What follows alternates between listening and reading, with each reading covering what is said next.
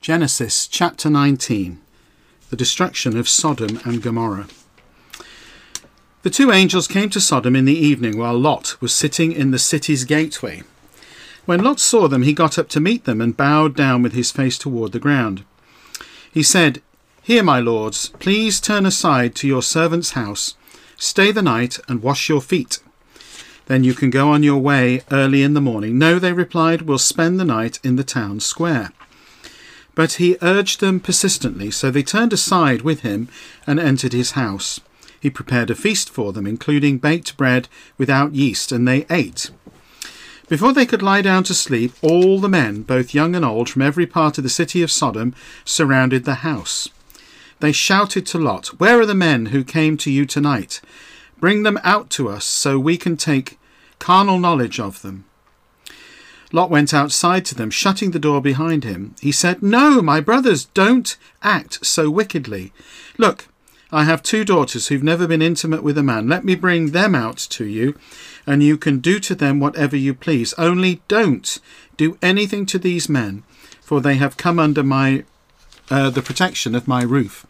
"Out of the way," they cried. "This man came to live here as a foreigner, and now he dares to judge us. We'll do more harm to you than to them." They kept pressing in on Lot until they were close enough to break down the door. So the men inside reached out, pulled Lot back into the house as they shut the door. Then they struck the men who were at the door of the house, from the youngest to the eldest, with blindness. The men outside wore themselves out trying to find the door. Then the two visitors said to Lot, "Who else do you have here? Do you have any sons-in-laws, sons, daughters, or other relatives in the city? Get them out of this place, because we are about to destroy it. The outcry against this place is so great before the Lord that he has sent us to destroy it." Then Lot went out and spoke to his sons-in-law who were going to marry his daughters. He said, "Quick, get out of this place, because the Lord is about to destroy the city." But his sons-in-law thought he was ridiculing them. At dawn the angels hurried Lot along, saying, "Get going. Take your wife and your two daughters who are here, or else you will be destroyed when the city is judged." When Lot hesitated, the men grabbed his hand and the hands of his wife and his two daughters, because the Lord had compassion on them. They led them away and placed them outside the city. When they had brought them outside, they said, "Run for your lives. Don't look behind you or stop anywhere in the valley. Escape to the mountains, or you will be destroyed." But Lot said to them, "No, please, Lord, your servant has found favour with you, and you have shown me great kindness in sparing my life. But I am not able to escape the mountains, because this disaster will overtake me and I'll die. Look, this town over here is close enough to escape to, and it's just a little one. Let me go there. It's just a little place, isn't it? Then I'll survive." "Very well," he replied, "I will grant this request too, and will not overthrow the town you mentioned. Run there quickly, for I cannot do anything until you arrive there." This incident explains why the town was called Zoar. The sun had just risen over the land as Lot reached Zoar. Then the Lord rained down sulphur and fire on Sodom and Gomorrah. It was sent down from the sky by the Lord. So he overthrew those cities and all that region, including all the inhabitants of the cities and the vegetation that grew from the ground. But Lot's wife looked back longingly and was turned into a pillar of salt. Abraham got up early in the morning and went to the place where he had stood before the Lord. He looked out towards Sodom and Gomorrah and the land of that region. As he did so, he saw smoke rising up from the land like smoke from a furnace. So when God destroyed the cities of the region, God honoured Abraham's request. He removed Lot from the midst of the destruction when he destroyed the cities Lot had lived in. Lot went up from Zoar with his two daughters and settled in the mountains, because he was afraid to live in Zoar. So he lived in a cave with his two daughters. Later, the older daughter said to the younger, "Our father is old, and there is no man in this country to sleep with us, the way everyone does. Come, let's make our father drunk with wine, so that we can go to bed with him and preserve our family line through our father." So that night they made their father drunk with wine, And the older daughter came in and went to bed with her father, but he was not aware of when she lay down with him or when she got up. So in the morning the older daughter said to the younger, "Since I went to bed with my father last night, let's make him drunk again tonight. Then you can go in and go to bed with him, so we can preserve our family line through our father." So they made their father drunk that night as well, and the younger one came in and went to bed with him, but he was not aware of when she lay down with him or when she got up. In this way both Lot's daughters became pregnant by their father. The older daughter gave birth to a son and named him Moab. He is the ancestor of the Moabites today. The younger daughter also gave birth to a son and named him Ben-Ami. He is the ancestor of the Ammonites of today. Genesis chapter 20, Abraham and Abimelech. Abraham journeyed from there to the Negev region and settled between Kadesh and Shur. When he lived as a temporary resident in Gerar, Abraham said about his wife Sarah, "She is my sister." So Abimelech, king of Gerar, sent for Sarah and took her. But God appeared to Abimelech in a dream at night and said to him, "You are as good as dead because of the woman you have taken, for she is someone else's wife." Now Abimelech had not gone near her. He said, "Lord, would you really slaughter an innocent nation? Did Abraham not say to me, 'She is my sister'?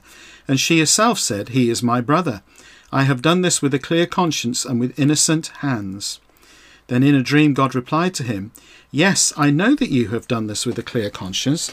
That is why I have kept you from sinning against me, and why I did not allow you to touch her. But now give back the man's wife. Indeed, he is a prophet, and he will pray for you.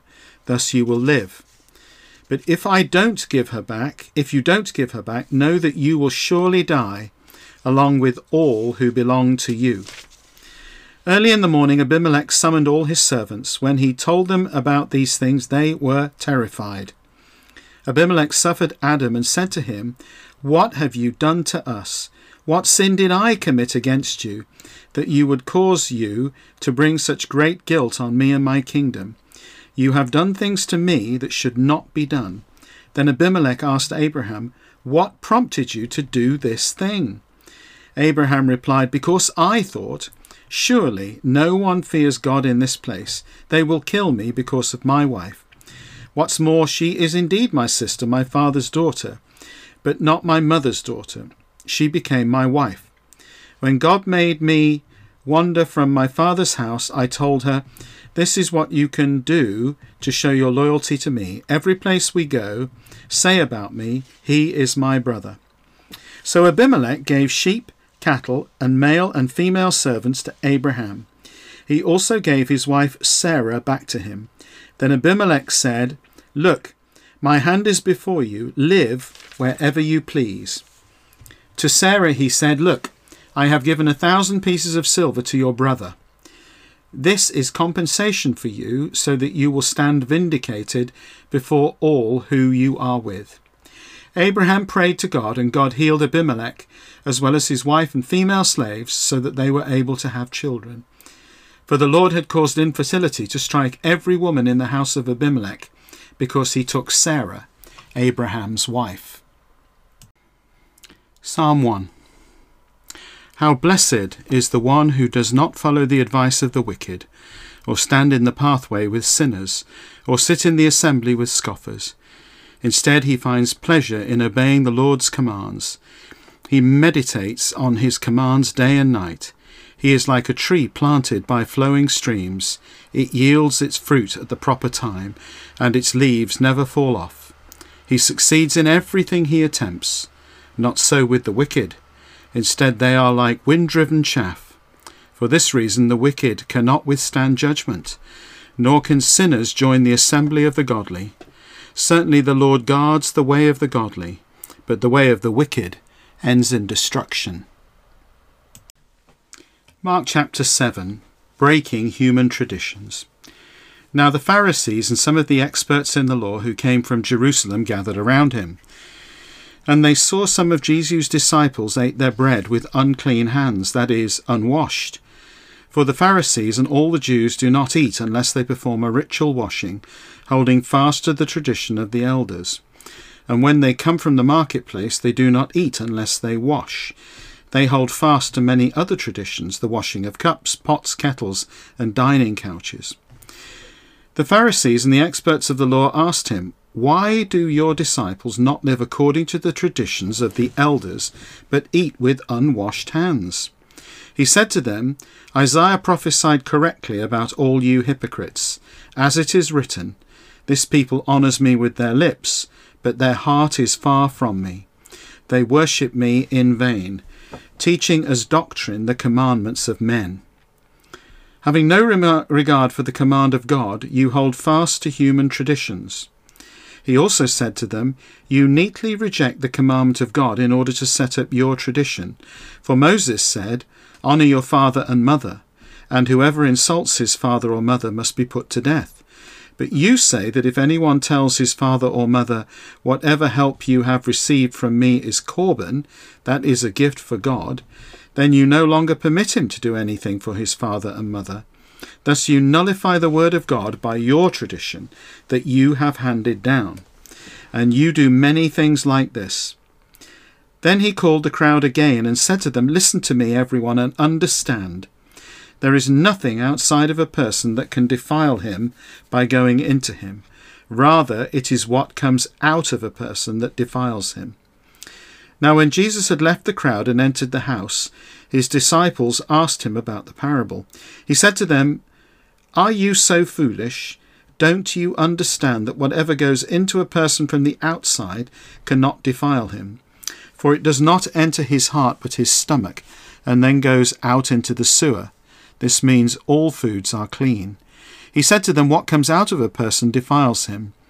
For from within, out of the human heart, come evil ideas, sexual immorality, theft, murder, adultery, greed, evil, deceit, debauchery, envy, slander, pride, and folly. All these evils come from within and defile a person." A Syrophoenician woman's faith. After Jesus left there, he went to the region of Tyre. When he went into a house, he did not want anyone to know, but he was not able to escape notice. Instead, a woman whose young daughter had an unclean spirit immediately heard about him and came and fell at his feet. The woman was a Greek of Syrophoenician origin. She asked him to cast the demon out of her daughter. He said to her, "Let the children be satisfied first, for it is not right to take the children's bread and throw it to the dogs." She answered, "Yes, Lord, but even the dogs under the table eat the children's crumbs." Then he said to her, "Because you said this, you may go. The demon has left your daughter." She went home and found the child lying on the bed and the demon gone. Healing a deaf mute. Then Jesus went out again from the region of Tyre and came through Sidon to the Sea of Galilee in the region of the Decapolis. They brought to him a deaf man who had difficulty speaking, and they asked him to place his hands on him. After Jesus took him inside privately, away from the crowd, he put his fingers in the man's ears, and after spitting he touched his tongue. Then he looked up to heaven and said with a sigh, "Ephphatha," that is, "be opened." And immediately the man's ears were opened, his tongue loosened, and he spoke plainly. Jesus ordered them not to tell anyone, but as much as he ordered them to do this, they proclaimed it all the more. People were completely astounded and said, "He has done everything well. He even makes the deaf hear and the mute speak."